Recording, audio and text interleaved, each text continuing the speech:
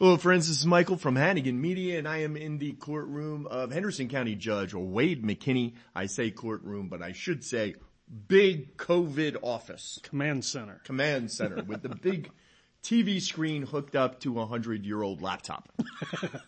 Yes. All Only right. the best. All right, so it is 2 days before Christmas. This is our last podcast of 2020. Thankfully, 2020 is going to be in the rearview mirror, but before it went, it had one last parting shot for Henderson County. We thought we were going to get to do a fun Let's Have a Blast podcast, but we have two really important news items to discuss today. Number one being Henderson County getting hit with COVID-19 restrictions because of the hospitalizations.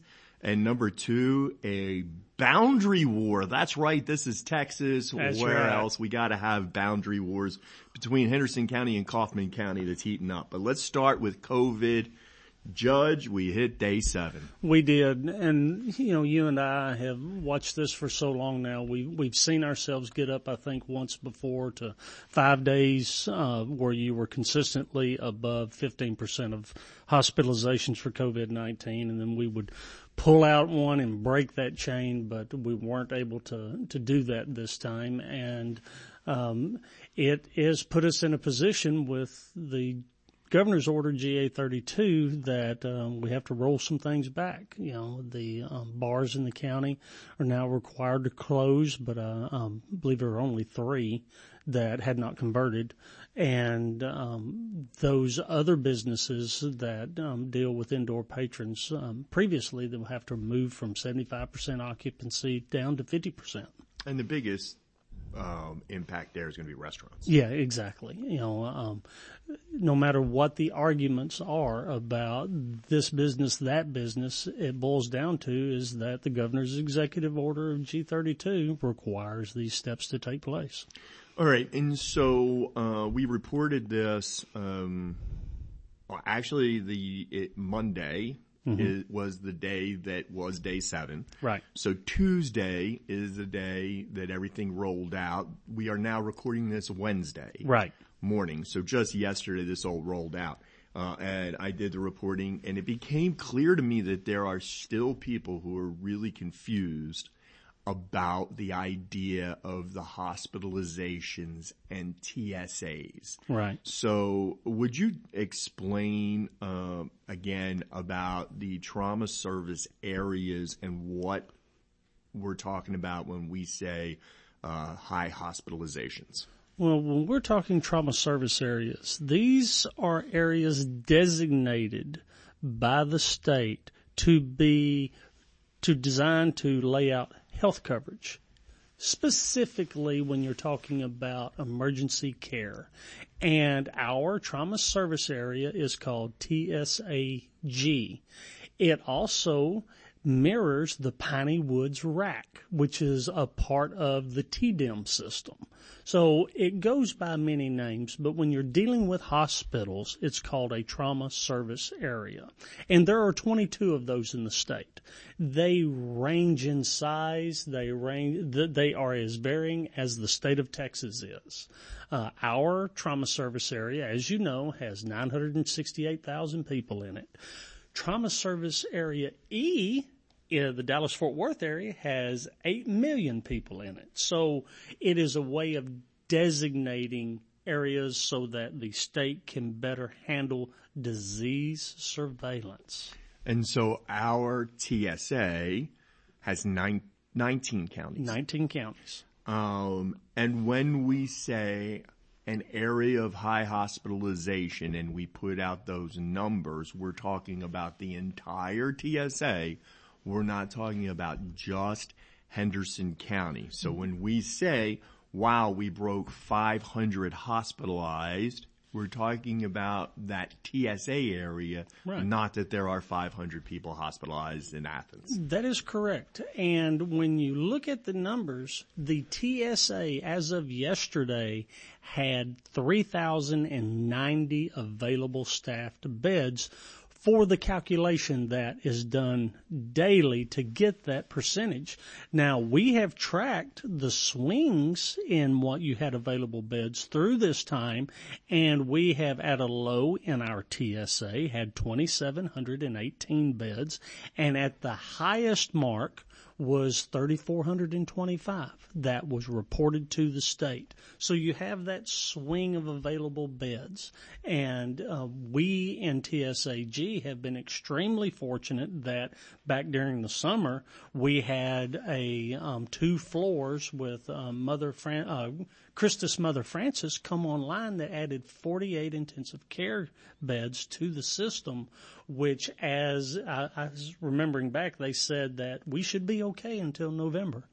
And that's, when you look at the track, that's what we followed. Okay. So this is an important thing for people to understand. And some people have kind of asked a question about this or pointed it out. The number of beds, it's the number of staffed beds. Right. And that fluctuates. How does that fluctuate? Well, if you had, let's say we had, Mercy Hospital, we're making one up, and there are 100 beds in that hospital. If I have 2 nurses on duty, maybe I only have 20 available staff beds. That's correct. If I have 4 nurses on duty, I now have 40 staffed beds. That's right. It's not the number of beds in the hospital. Right. It's the number of staffed beds that are available. And what's important here is, okay, where are the nurses? Where are the doctors? Right. Where are the ER doctors? Where are the extra help coming in? Because I know that our TSA had put in for emergency help, emergency personnel to come into our area because of COVID, and we had gotten some extra personnel from around the state, but that's a limited resource. It is. When you look back earlier during the pandemic, South Texas in the Brownsville area, which is TSA, sorry for the pause, folks, TSAV. They had at that time nearly 2,000 patients, and it's very similar to our TSA. They didn't have enough staff to meet that, and so the state responded not only with emergency responsive medical providers, the National Guard. They set up tent hospitals. It is a reaction force, which incidentally has currently been going on out in El Paso, Abilene, Lubbock, those areas of the same thing. So nowhere other than your metropolitan areas is that capacity available. So the staffing is the key component. There's not enough healthcare workers to adequately staff beds in the face of this onslaught. Well, and we go all the way back to the beginning and we talk about things like flatten the curve. Yeah, this exactly. is what we were talking about back then. And that's why the 15% is so important. Mm-hmm. And so Henderson County, not Henderson County itself, but the TSA that includes Henderson County. I have to keep on writing it that way so I can try to write it correctly. It's the TSA that includes Henderson County has hit 15% for 7 days, which triggers that drawback that you talked about. Not only have we hit 15%, because our TSA has brought in extra personnel and has upped the number of staffed beds. Right. The reason the percentage went up and stayed up is because hospitalizations have absolutely climbed. They have. When you look at the chart, our height, back when everyone was very, very concerned, when everyone had their attention, our high for our TSA was 272, and that was in July. And now today, as of yesterday, we have 510 hospitalizations. And our high was earlier this week at late last week with 524. Exactly. And if you look at that even further, when we had the dip, it was last Tuesday that, you put the report out. I did. We went down to 440. I was 440. like, we're golden. This is the lowest we've been since November. We're going down. Well, in the span of 5 days, there were 84 additional individuals put in the hospital after we had that great talk about it. That's how quick it can swing. And this is a virus. We can argue all day long about testing, the probable's this, the counting of that. These individuals that are reported in the hospital have tested positive for COVID-19. Then this is why you and I, and this has been months of you and I giving COVID updates and talking about it, and we've gotten to the point where sometimes we talk about the rolling average and where we're at there, but 90% of the time, the only metric we're really looking at anymore is the number of hospitalizations, because it gives the best indicator of what's actually happening in our region. Right. You and I fell on that early during all of this. Yeah. We were ahead of the governor on it because there was no way to compare TSA to TSA, county to county, or any of that.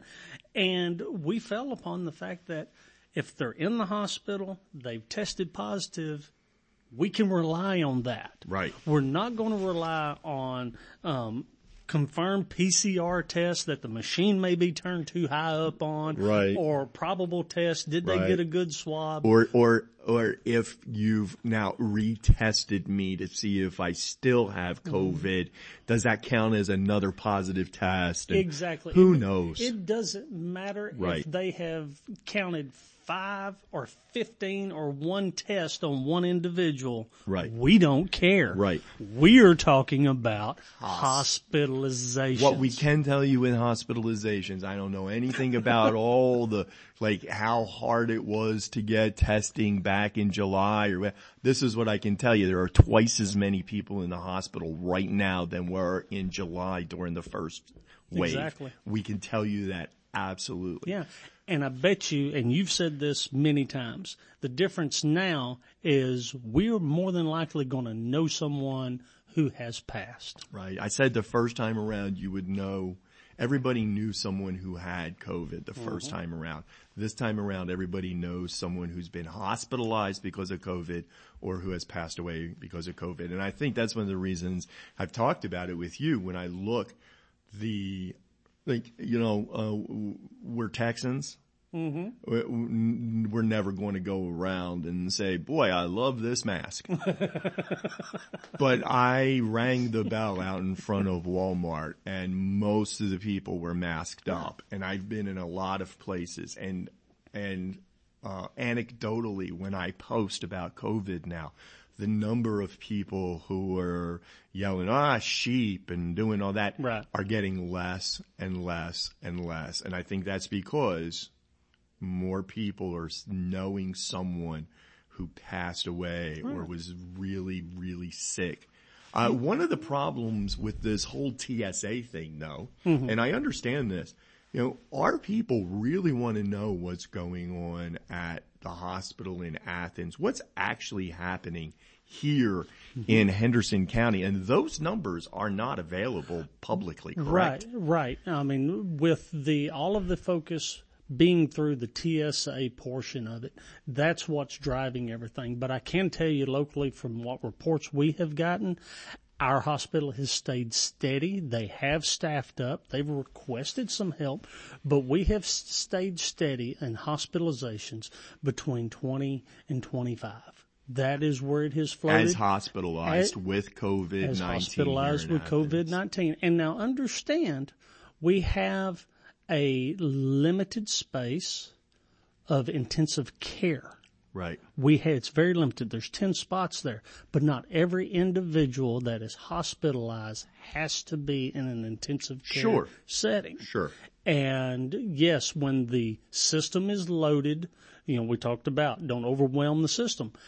living in rural Texas, these hospital systems rely on being able to transfer out those critical patients. And that's what they're talking about when the population or the census of COVID gets so high that you can't transfer the critical patients to larger facilities that have the space. That's when it becomes an issue. Thankfully, I've heard of only one time that we were limited on being able to transfer out, but that's been several weeks ago. So our hospital is doing a fantastic job. Those individuals there that live here among us are killing themselves in that setting, trying to help these people and not bring it home and give it to their families. One of the other things I know we've talked about, and this was a few weeks ago, but they have limited surgeries that are necessary. Mm-hmm. Those elective surgeries have been limited or eliminated right. at our hospital in Athens because of the number of COVID patients. Right, and that was a proactive step that they took, because if you go back into the beginning, the governor shut all elective surgeries right. down for a period of time. Well, in this step, so that the hospitals could be ready for a surge, they didn't have to have the governor do it. They took proactive measures, saying, okay, we're not going to take this the skin tag off your hand today. We're going to wait a little while. Something that is non-life threatening. But if you have situation where you need procedures that are life extending or something that it's not elective, it's not critical, but it is definitely needed, those type of things are still able to be done. Right. It's all in an attempt to preserve the capability to respond to COVID-19. And one of the things that we're really worried about there is our personnel and our medical personnel. Yes, sir. Which is how come the very first wave of vaccines, which have come in yes. in the last 2 weeks, the first week actually came in and went to UT Health in Tyler. Mm-hmm. And in this past week, we got reports that the Moderna vaccine has come into various locations here and actually come here to Henderson County. I think we had like 800 doses. But those have not actually, you and I have talked several times, not on the podcast, trying to figure out exactly, okay, so what's the routine for these vaccines to be given out? And I think that mainly those are going to medical personnel, first responders, mm-hmm. People like that. And so that's how come we haven't heard anything publicly yet. Right. You know, with the Pfizer vaccine, we've all heard how it has to have the supercooling capabilities. So that is very limiting on the dispersal of it and the actual number of doses being available. The Moderna can be handled much easier and is intended to be, from my understanding, that vaccine that can be taken to nursing homes, that these individuals that are very, very vulnerable, have the underlying or accompanying morbidities, things like that. So it's a twofold. It's 1-2 punch as far as vaccines go. There's even a couple of more that are on their way coming. Right. That are not the RA messenger, but are more traditional vaccine. Well, what we can say for sure is vaccine is starting to find its way into Henderson County. It is. On the DSHS map, they have a little thing that they call the vaccine dashboard. And according to it, there have been 27 individuals that have received that first additional dose, because the Pfizer, and I also believe Moderna, but I know specifically Pfizer vaccine requires two inoculations, and I believe 21 or 28 days apart. Right. And we are getting it. And we're definitely getting it. Now, I don't know, and please, don't tell DSHS, but I'm not sure how much I trust those numbers right now. You and me both. Yeah. And that goes back to the heart of the whole issue. The entire disease surveillance system in the United States and even worldwide has been overwhelmed.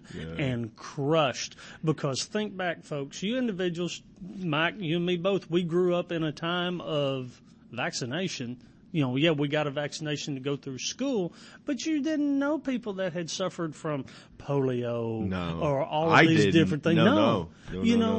And we became accustomed to, just our little golden world. Sure.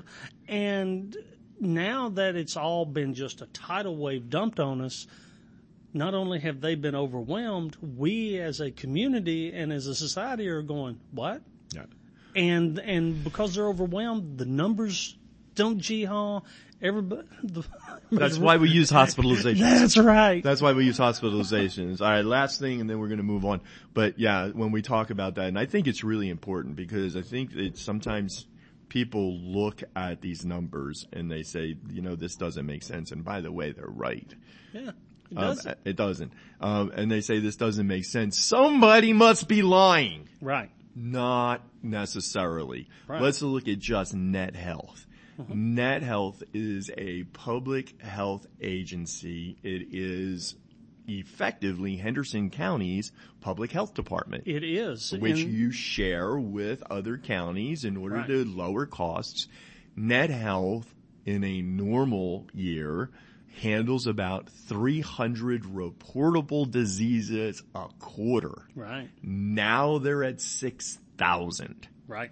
And so going from 300 to 6,000, I think the average person could see how overwhelming that would be. Yeah, how do you staff up How do you even staff that up? Because you're in the middle of just trying to handle it and figure it out. It's not like you can bring people in and train. You don't even know what you're training. Because I could see myself back in the 80s, 90s going, hey, Mom, Dad, I think I want to be an epidemiologist.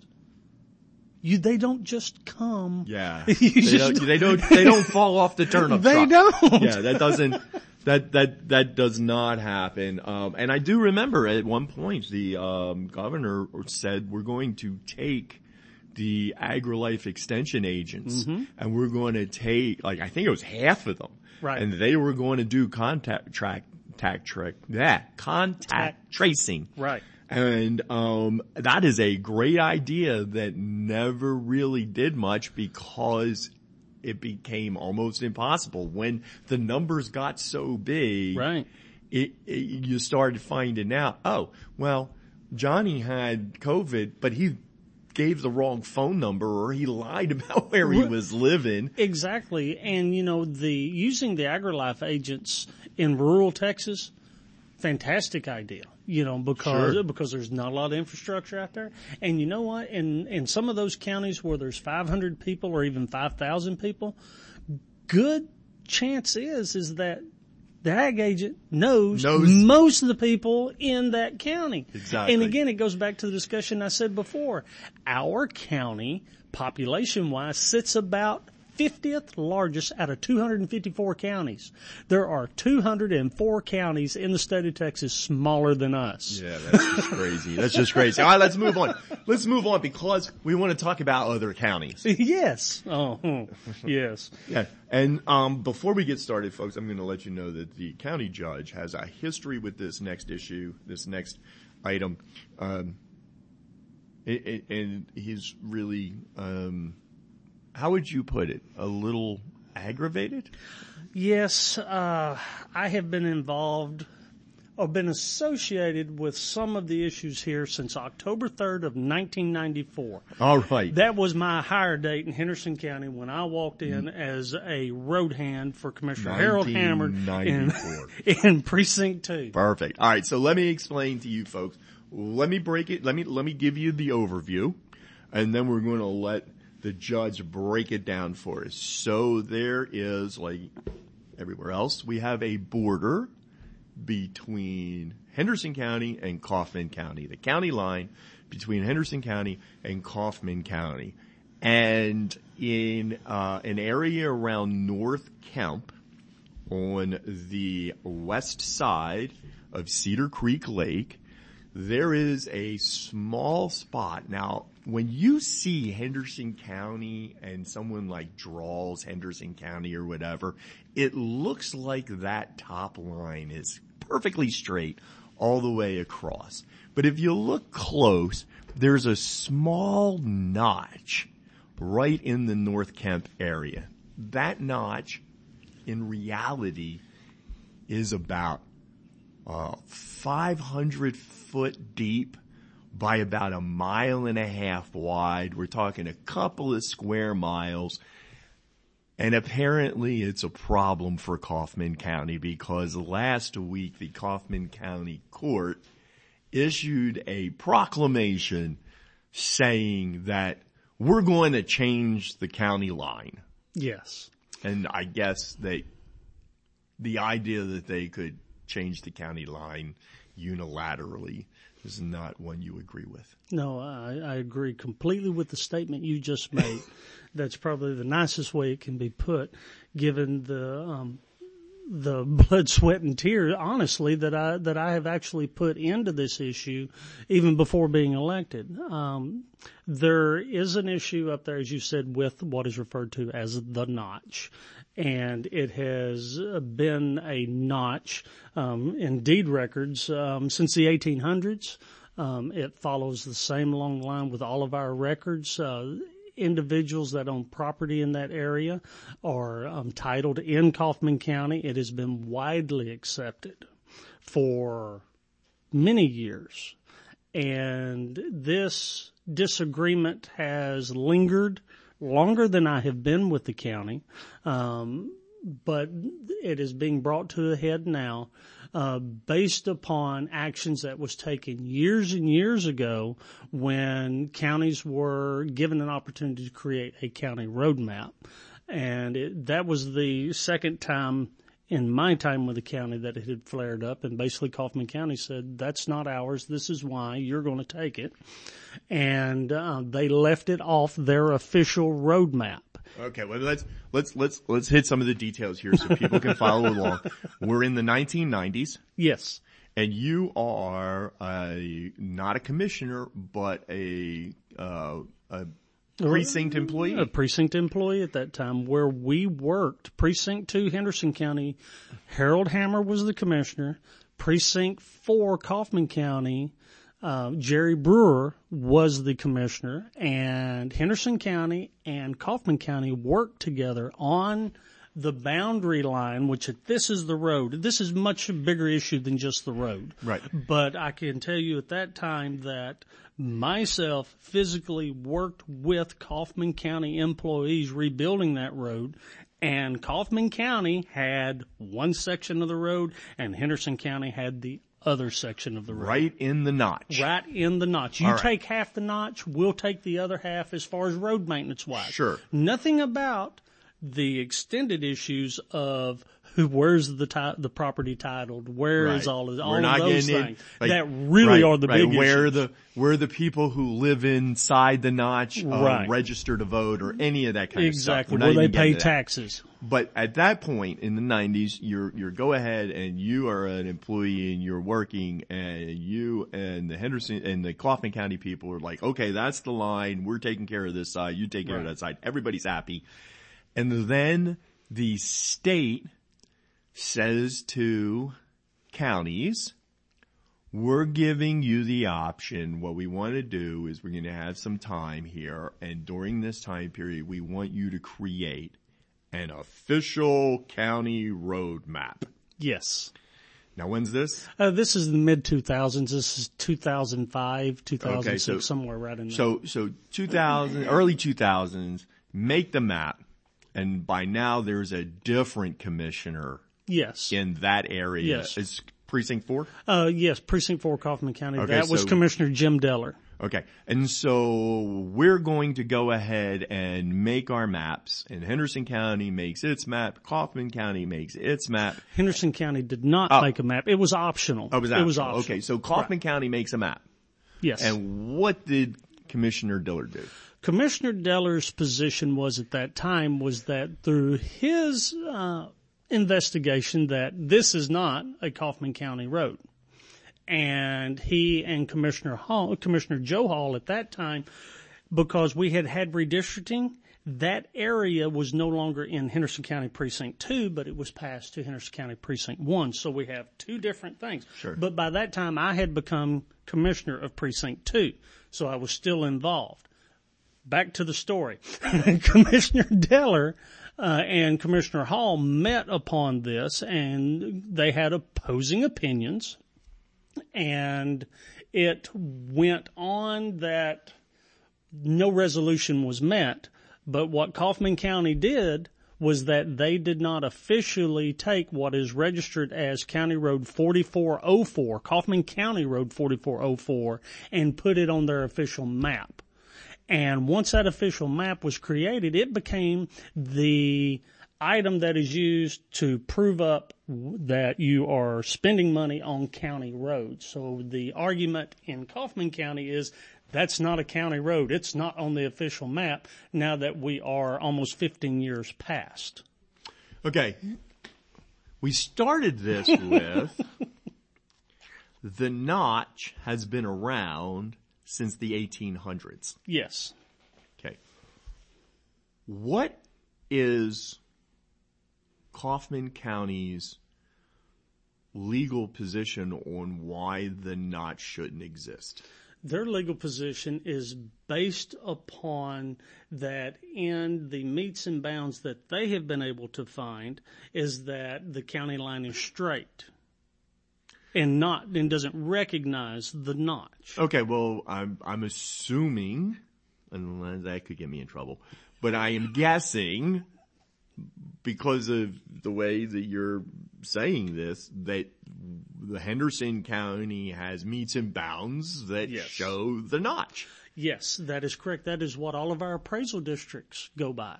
So why not just, I mean, it seems to me like this should be an easy one. Look, here's the metes and bounds that show the notch. Exactly. But they do, I go back to the reason driving it. They, at the time, Kaufman County, did not want that road that is sparsely populated, way off. Remember we talk about the rural, urban, densely populated versus the other? There's not a lot of votes down there. And every time I have to direct funding to this area, it doesn't give me quite the same return as somewhere else. Well, and of course, I am throwing my opinion into that, you are. But I spent 5 years as a county commissioner. Yeah. 5 terms. Let me ask you a simple question. Yes. What's the state sign say? When you go to the GLO website and pull up their map, there's the notch. Okay, so the state recognizes the notch. The state does on their mapping. Yeah. But they speaketh out of both sides of their mouth. No, not the state. Well, when I say this, when you look at the law, specifically in these disputes, the GLO, when you have a dispute like that, cannot make a rendering, but must rely upon a district court's ruling. Oh, got it. Okay. So. All right. So what we're saying is that the state recognizes that the notch is there, but the state is not going to take a position between Henderson County and Kaufman County about the fact that the notch is there. That is correct. So the state is saying, hey, you got to have a judge do that. We can't do that. They are not saying that. Okay. They will direct you to that there are avenues to solve this resolution. Sure. And basically the two counties can agree to do a new survey and share the expense and all of that's involved with that. And if through a joint resolution, mind you, both counties jointly agreeing to do this. And you can resolve it that way. But if you cannot meet resolution, then the next step is for district court in a county that is not affected by the dispute.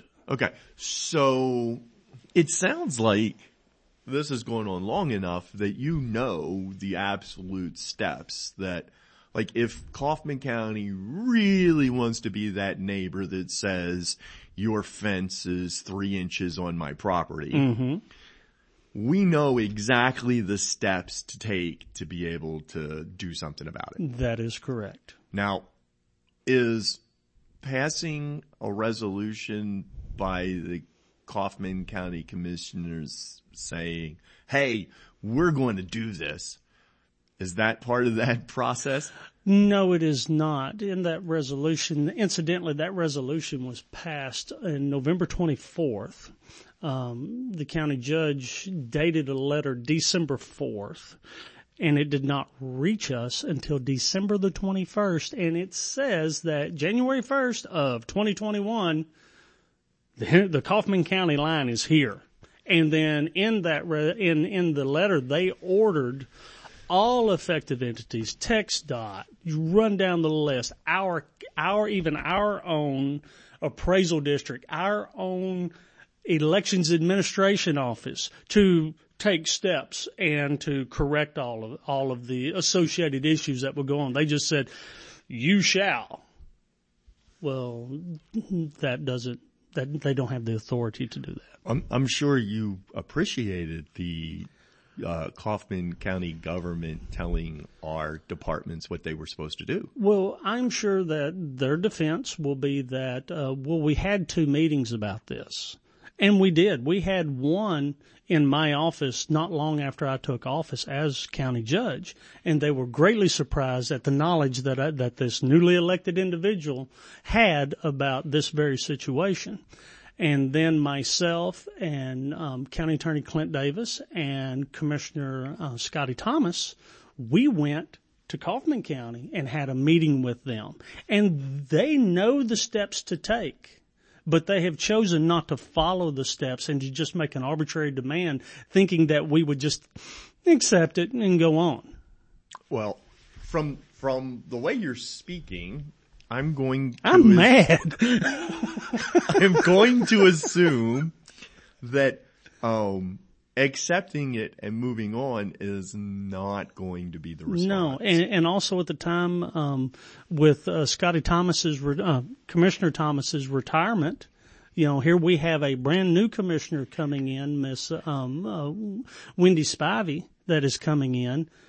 Fresh, flat-footed, and tries to get hit with something like this. Oh, the timing is just wonderful. And right at Christmas, you have 8 days to respond to all of this, and hoping that we would miss it, overlook it, or someone wouldn't have enough knowledge. Well, you weren't even supposed to have another commissioner's court meeting, right? Right. We were on our merry way, but when we got this letter Monday of this week, it is very important that we state our position, get on the record, and start taking steps to bring this to a resolution. So there will be another Commissioner's Court meeting on Tuesday.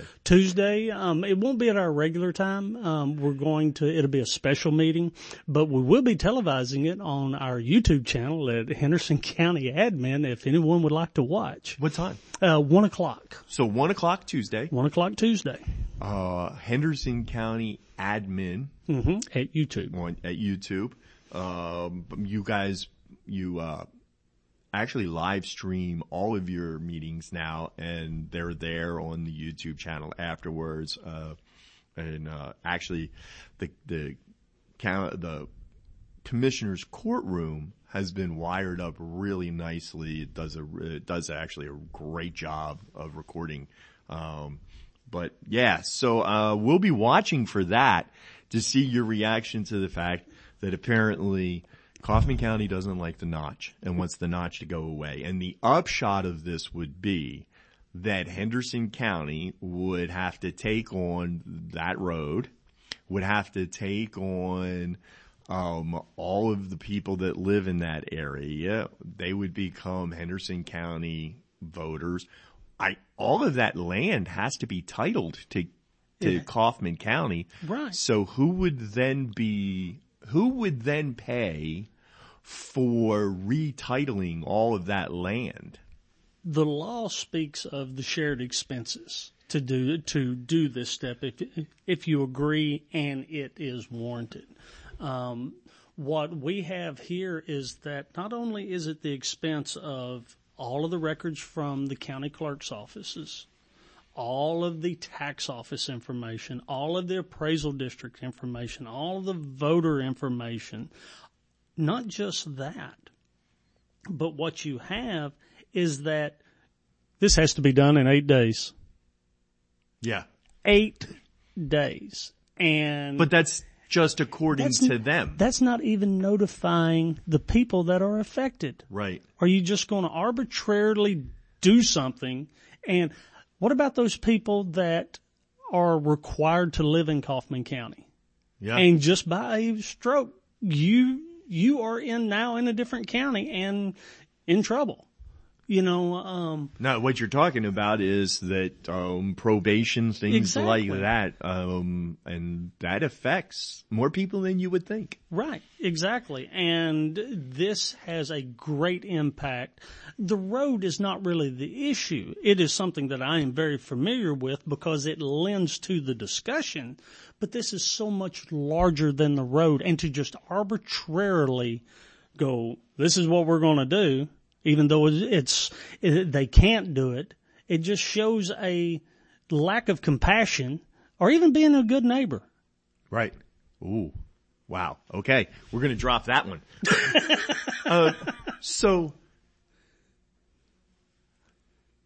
Okay. I mean, it makes sense. I'm trying to wrap my head around this situation because, here's the thing. I am assuming it's not a big area. So no, it's not a lot of people. No. We don't know exactly how many people. Right. But which is part of the problem. You're going to make this move. I can't even tell you how many people live there. Right. But there are people there, so you're dealing with their actual lives. Exactly. Like, okay, so is the tax rate the same? Are they going to pay more taxes? Are they going to pay less taxes? Right. Are there, what kind of changes do this make? Now they're going to be in a different county. Yeah. They have to change their voter registration. Yeah. They have to change, like you said, what if they have a certain probation ruling? Have they been now disenfranchised because they were taking the census that we just completed as Kaufman County residents? Oh, wow. Okay. Yeah. I mean, sure. There's a lot of little things. This is not about the maintenance of a road in Henderson County's mind. Yeah. I don't know what's in Kaufman County's mind, but this is not about the maintenance of the road. We can build a half-mile road with our eyes closed. Sure. This is about the impact upon the constituency. All right. So, 1 o'clock. Yes. I'm from a political standpoint, I would assume that the move is basically the political and correct way to put all the things in maybe proclamation form and all that, but to say Kaufman County, no. Right. What's the step after that, though? I mean, what is this? Is this something? I mean, considering what Kaufman County has done, they have passed a resolution. They have. It's a done deal. It's a real thing. They right. passed a resolution from their commissioner's court. Is this something? Do we need to get? Does the Henderson County need to get a district judge involved to do an injunction or anything like that? Given the fact that Kaufman County does not have the authority to arbitrarily decree this on the fact of their resolution, it is not a actual injunction needs to be filed today. Because they don't have the authority. They don't have the authority to. But they got to know that. They have been, we have documentation from their own attorneys from the discussions we've had previously that lays out the fact that if you can't agree on the terms and getting a survey done and all this other steps, then that is the next course, is the district courtroom. So they know mm-hmm. from their own attorneys yes. what the process is and that the step they took isn't it. Yes, and I have from 2007, their original April the 17th of 2007 is what's written on it in my hand, and it lays it out to them. And at that point in time, it was directed to the county judge at that point, which is a good friend of mine, Judge Wayne Gent is his name. it lays it out for them. And since then, there have been multiple directions given on how to do this. So what's the end game for them? I mean, what are they hoping to accomplish with a move like this that they have to know has no teeth? I don't know. That's just flat it. That's why we were caught broadside with this of, wow, this is not how we all know it's supposed to play out. And only reason I can see that after the legal direction that has been given from documentation that I have, that they would do this is hoping that we would just go, oh, okay. All right. Well, we know that the Henderson County Commissioners Court will have a special meeting next Tuesday at 1:00 that you can watch on the Henderson County Admin channel on YouTube and see exactly how they say no. Yeah. All right, let's move on. Some folks say no is Commissioner's Court's favorite word, but in this case, I think that it is certainly the right answer. I am hoping that the court, because we do have a relatively time on the court, and we have relatively a young court. Yes. And there's a lot of information that needs to be given to them because of just how long this has gone on. So sure. I'm going to encourage the commissioners to join in my disdain for this move. Disdain. With the term disdain, we are going to move on and say that this past week's Commissioners Court was supposed to be the last Commissioners Court meeting of the year. And so you took a very nice photo that I'm going to actually put with the post for the podcast. A very, very nice photo of you guys at the end of the year because you're going to be saying goodbye to one of them. Yes, we are. Commissioner Scotty Thomas comes to the end of this term. And if many of you remember, Commissioner Thomas completed one term and then decided not to run, and Commissioner Hayes came in and took over for him. And of course, we know that in his time in office, he passed shortly before completing 2 years of that term. And Commissioner Thomas was gracious enough to come back, and County Judge Richard Sanders appointed him to fill out Commissioner Ken Hayes' term as Commissioner of Precinct 1. And he is completing that now and is retiring again. And I see, and you're working so hard to make sure to pay the respect that he's due and say Commissioner Thomas. But anybody who knows Commissioner Thomas has always known him as Scotty. That's and right. He is just one of the nicest, friendliest guys there is around. And, I don't think he's ever met a stranger. No, he hasn't. And Scotty is a people person. He is definitely a people person. And he truly has a heart for people. It's become a cliche. Oh, you have a heart for the community. No, Scotty's got a heart for people. Yeah. He does. He is well known and a mainstay of the Crossroads community, and Scotty Thomas is one of the good guys for sure. Yeah.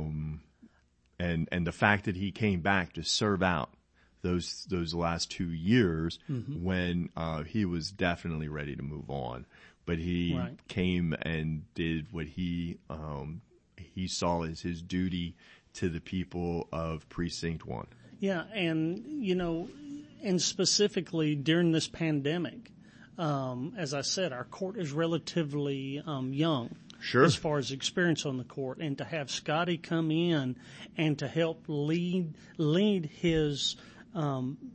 us his experience, it helped in the leadership of organizing, helping to get everyone organized in response to the pandemic. Sure. Everybody else on the court is in their first term. Yes. Other than you.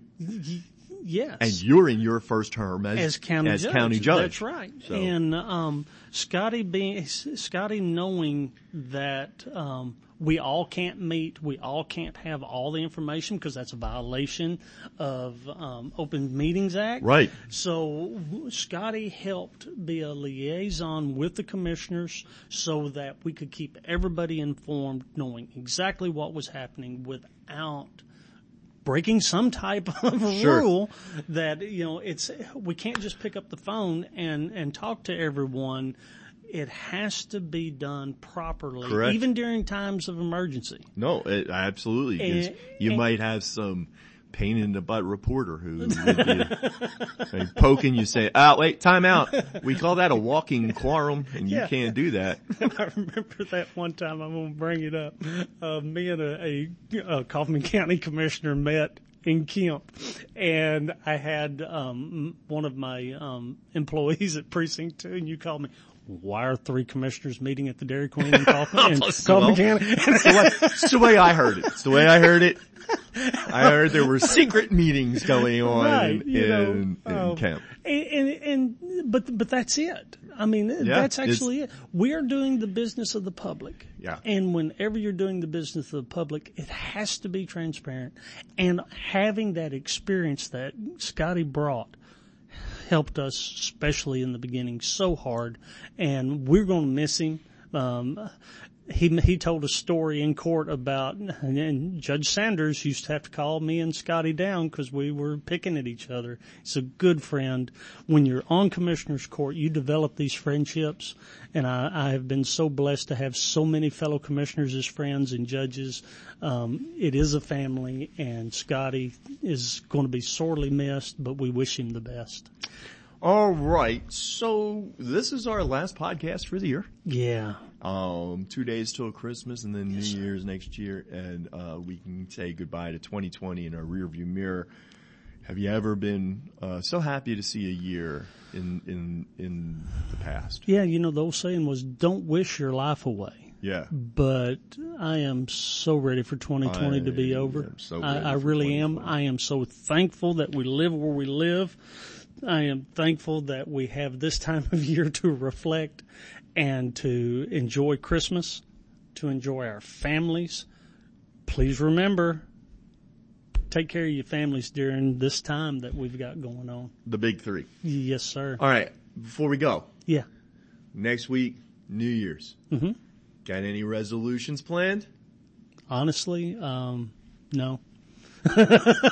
Right now, I need all the vices that I currently have in so many of these.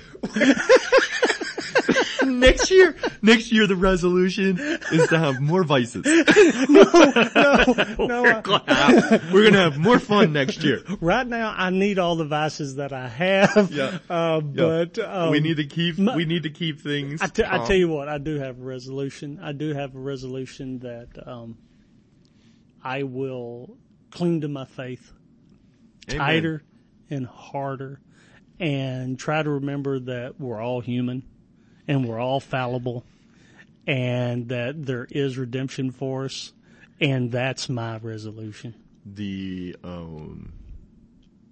message of the cross is grace. Yeah. And we should do more to pass that grace on to those around us. Beautiful. All right. Well, that's going to wrap it up, Judge. Thank you for everything this whole year with the podcast and giving us a chance to take a peek behind the curtain of county government. We look forward to seeing you the first week of January. Merry Christmas, Michael. Merry Christmas, Judge.